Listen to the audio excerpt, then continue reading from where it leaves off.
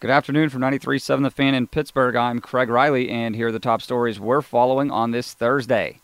Last time the Steelers played in Philadelphia, it was an ugly 35-3 loss. Tonight, it's the start of the preseason.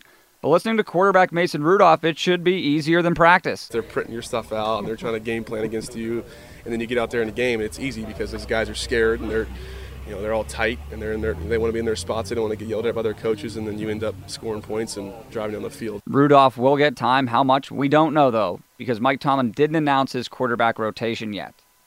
Looking at the Pirates, Ivan Nova has given up 4 runs or less in each of his last 5 starts and begins this series in San Francisco tonight for the Pirates. Nova has walked 8 of his 25 batters in the last 3 starts. Lefty Andrew Suarez for the Giants, as the Bucks are 5 back of the wild card and 2 games up on the Giants.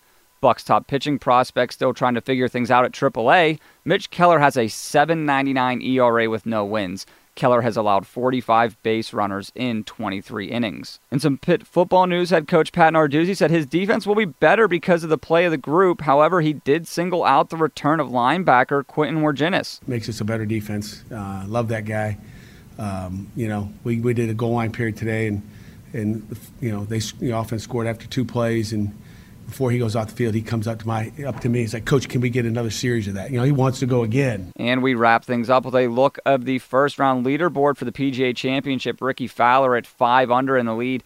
Ian Poulter, Jason Day, Stuart Sink all tied at 3 under. At 1 under, tied Jim Furyk, Justin Thomas, Rory McIlroy, and Tiger tied at even, and Phil Mickelson +3.